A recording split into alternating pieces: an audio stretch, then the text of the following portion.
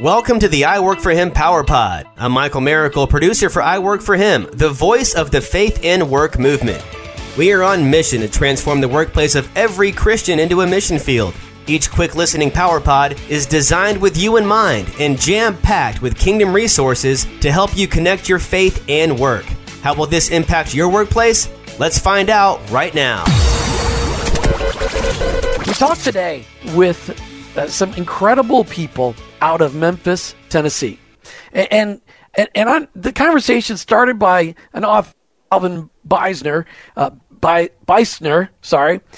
who wrote a book.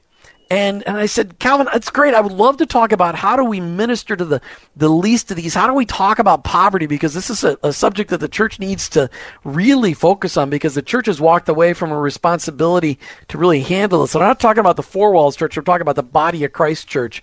But I said, Calvin, I want somebody on the ground. I want somebody that's actually involved in ministering to the least of these and seeing success in doing so. And he goes, we got to get Effie Johnson. So we got Calvin Beisner and Effie Johnson on the line today from Memphis, Tennessee. We're talking about poverty, but we're not talking about, this is not a political show. You guys know that. We're talking about poverty today so that we can have a better understanding on how to make an impact on our own community, wherever you're listening to this show today. So Calvin, Effie, welcome to I Work For Him. Effie, how did you realize that your calling was to care for the least of these? Well, because I was voluntold to do it at the beginning with my parents. Voluntold. So my parents began doing work serving people in need in the early 60s. They were born into poor settings themselves in Mississippi and Alabama. And as they grew and were able to get educated and move to Memphis over a period of time, they were called, their heart was called to serve people in need. And that's how that happened. And over my lifetime, my parents, before I married, had raised or helped to raise over 75 foster children that were not a part of the traditional foster care system. And they would take them to church, and they would do devotion times with them. They would feed them, clothe them, and a lot of these families asked my parents to keep these children for young adults, young people, youth as well, for extended periods of time. And I remember telling my mother, why can't we spend our money on a new car? Why can't we do certain things? And I would just like to be like, the folks that I see, around us. And she said, look here, I'm not your friend. I'm your mama. This is what we call to do, and this is your purpose until you walk out this house and not living here. And I was like, well, that means I have to do what they say do. And so, of course, over time, the Lord was showing me that He was developing me all the time for the work that we do today as a Neighborhood Christian Centers organization. But it was because of my parents' commitment to serving people in need, the least of these, and pushing hard until there's none. We're going to do this. And I believe in that, and that's why I do it today. That's so powerful. I hope our listeners hear that your parents knew that they had a calling on their life, and they modeled that. And boy, your mom sounds like a spitfire. I love that. Calvin, what drove you to researching and writing about the impact of governmental policies on the poor in our country? Well, on the one hand, it actually started very, very early in my life, long before I could really think it through very well. Mm-hmm. As a toddler, I lived in Calcutta, India, when my father was with the U.S. State Department. And because of my mother's illness at the time, I was taken by a nursemaid, so to speak, to another Indian family every day to be taken care of. And we were out very early in the mornings walking down the streets. And some of my very earliest memories of life are of stepping over the bodies of people who had died overnight of starvation and disease. Wow. And, of course, I didn't understand at the time, but those pictures just, they are indelibly in my mind. Later, when I became a Christian and then began sharing the faith with others, telling others about Christ, I didn't understand that the Bible actually has a great deal to say about this. I was all about evangelism, and of course that's the primary purpose of the church. And yet, over and over, all through Scripture, We hear, we read of the care of God for the poor. Jesus in Luke 4:18 announces the beginning of his ministry by saying, "The Spirit of the Lord God is upon me to preach good news to the poor," is the very first thing he says there. And finally, actually, a pastor friend of mine got my attention and said, "Hey, you need to learn about this." And as I did, I saw that there were all kinds of different ideas about how to help the poor. A lot of them had to do with government policy. And as I studied those, I found, I thought, some of this sounds well-intended, but I'm afraid it might actually backfire. So that led to my winding up doing actually a master's degree in economic ethics. I wrote a thesis on the biblical teaching on economics related to poverty. Then later wrote a book, Prosperity and Poverty, The Compassionate Use of Resources in a World of Scarcity. And we're going to published by Crossway Books. So that's what got me into it. Do you think there's a solution to poverty? Well, I think there are lots of solutions, and you have to find the right ones for the right people in the right places at the right times. And the problem is when we try to use a cookie-cutter approach and treat everybody the same way. This is why Effie's work is so crucially important and so effective, is that she and the folks who work with her get deeply involved in people's lives. It takes a lot of time. It takes a lot of personal sacrifice. Frankly, it doesn't take all that terribly much money on the part of the people who are doing this. It takes money to support them, to support the ministry. But what it really takes is time getting deeply involved in people's lives so that you understand why is it that they are where they are? What are the steps to a better way of life for them, for this particular family in this particular situation? And boy, you just can't do a one-size-fits-all on that. That's why Effie's way of working is so effective.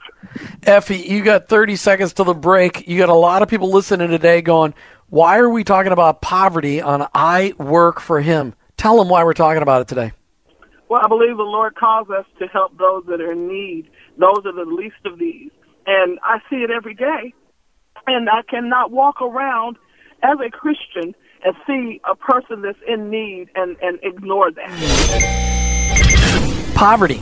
Jesus said that we'll always have the poor among us. Does that mean that there's no solution to poverty? We know the government's war on poverty has been lost to the tune of trillions of dollars. So how do you win this war? Is it a physical battle or is it a spiritual battle? And what role is the church supposed to be playing in this battle? And how does business fit in to bringing a solution to poverty? All great questions, but we need to break the cycle on how do we do it, and how do you and me, the I Work for Him listeners, how do we do it? We're in Memphis, Tennessee today with Effie Johnson from Neighborhood Christian Center, ncclife.org, ncclife.org. But this was all started because I had a conversation with Calvin Beisner from cornwallalliance.org. Calvin said, hey, I wrote this book about poverty, and I really want to talk about it. And I'm like, okay, let's talk about it, but let's talk about some practitioners that are really working on the issue on the street, that are getting their feet dirty, their knees dirty, serving the poor. And that's Effie Johnson from Neighborhood Christian Center. Effie, so my question to you is, Calvin said something really powerful right before the break, that this takes a lot of time. Does it take a lot of time to minister to the poor, to delve into societal issues leading to poverty?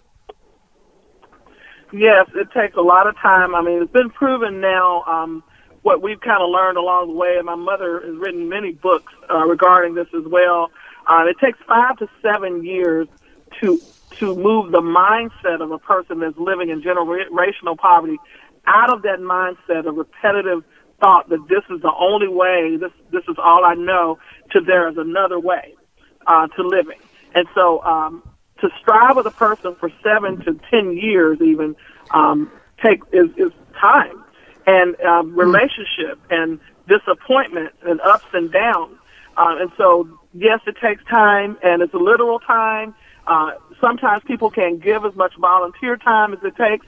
And so you need people that are doing, not just us doing this work in Memphis, but all of the community partners that are in the city of Memphis working together collaboratively to help people in need is necessary for moving them towards stability. And it has to be continuous intervention, continuous involvement and engagement, so that we can help those that are willing to move out. I share that a lot, that there are a lot of people that need the help. We can offer it to them, but if they don't receive it, it doesn't change anything.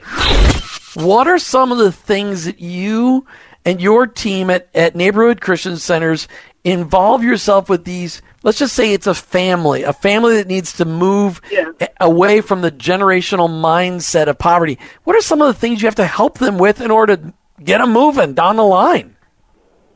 And so what we have to do first is what we call stabilization services. When you're focusing on 5 to 7 or 7 to 10 year process of change, you're looking and working with the parent, but you're really, really focusing on the children. And so the ones that are living in poverty that have an opportunity to go beyond where their parents are, doesn't mean that they can't escape or get a better job or get a degree, but that parent is already at an adult stage most of the time. The child is typically, if you have a mother, 3 to 5 children on average in the household, and those children range from newborn to 7 years old. In order for you to get that first child successfully out of high school into college, it's going to take another 7 or so years. And that child is going to be a first-generation graduate, probably from high school, for sure from college or some form of trade. Then they have some connection to the family where they're going to want to help that family demonstrating that this can be done, or maybe having to support them in some way. It's what it is. And so how do you do it? You've got to get one person out of there first to see it can be done, and support that person through the process so that others will follow.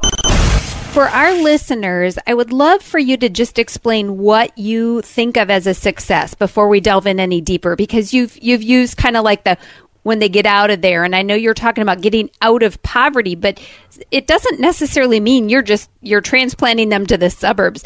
You've talked about education. Right. What is that transition to success look like, so we can kind of wrap our head around it? Right. Well, transition to success itself is a evidence-based approach we use that was designed by Marcella Wilson, which is a doctorate level person that has really helped to guide us in this approach in these later years. And what that means is families or individuals come to us typically broken and in a vulnerable state. And we use a 5-stage approach from vulnerability through to stability or anchorage. And that's a 5-level process. So to get a person from vulnerable to stable is a 3-step process. To get them to anchorage is a 4 and 5-step process. And so success for us is, can we help you get to stability? Can we help you move from vulnerability to stability in 3 stages, which takes about 3 or 4 years, so that you're getting off of food stamps, you're getting off of public support or federal aid, and having a job and going to work every day, and your children are going to school every day without major behavioral issues, and they are doing their homework.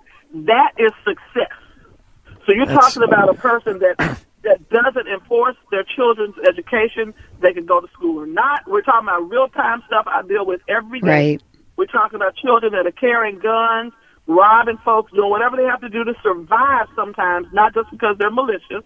And how do we move them toward having the things they need in just a basic needs, so that they don't have to think about what do I have to do to survive, but how can I now do what is typical in America and have just be a student, go to school, come home, have something to eat, and move forward in life, and then have an opportunity to see the next step. Listen to I Work for Him with your host, Jim and Martha Brangenberg. We're Christ followers. Our workplace, it's our mission field, but ultimately, I work for Him. Thank you for listening to the I Work for Him Power Pod with your hosts, Jim and Martha Brangenberg. Want more? Hear the full broadcast at iworkforhim.com. Stay connected and receive Power Pack content when you sign up for our blog at iworkforhim.com or follow us on social media at iworkforhim. And finally, if today's message inspired you, please subscribe, rate, and review the show on your favorite podcast platform. Your review helps launch more workplace missionaries across the nation. That's at iworkforhim and online, iworkforhim.com.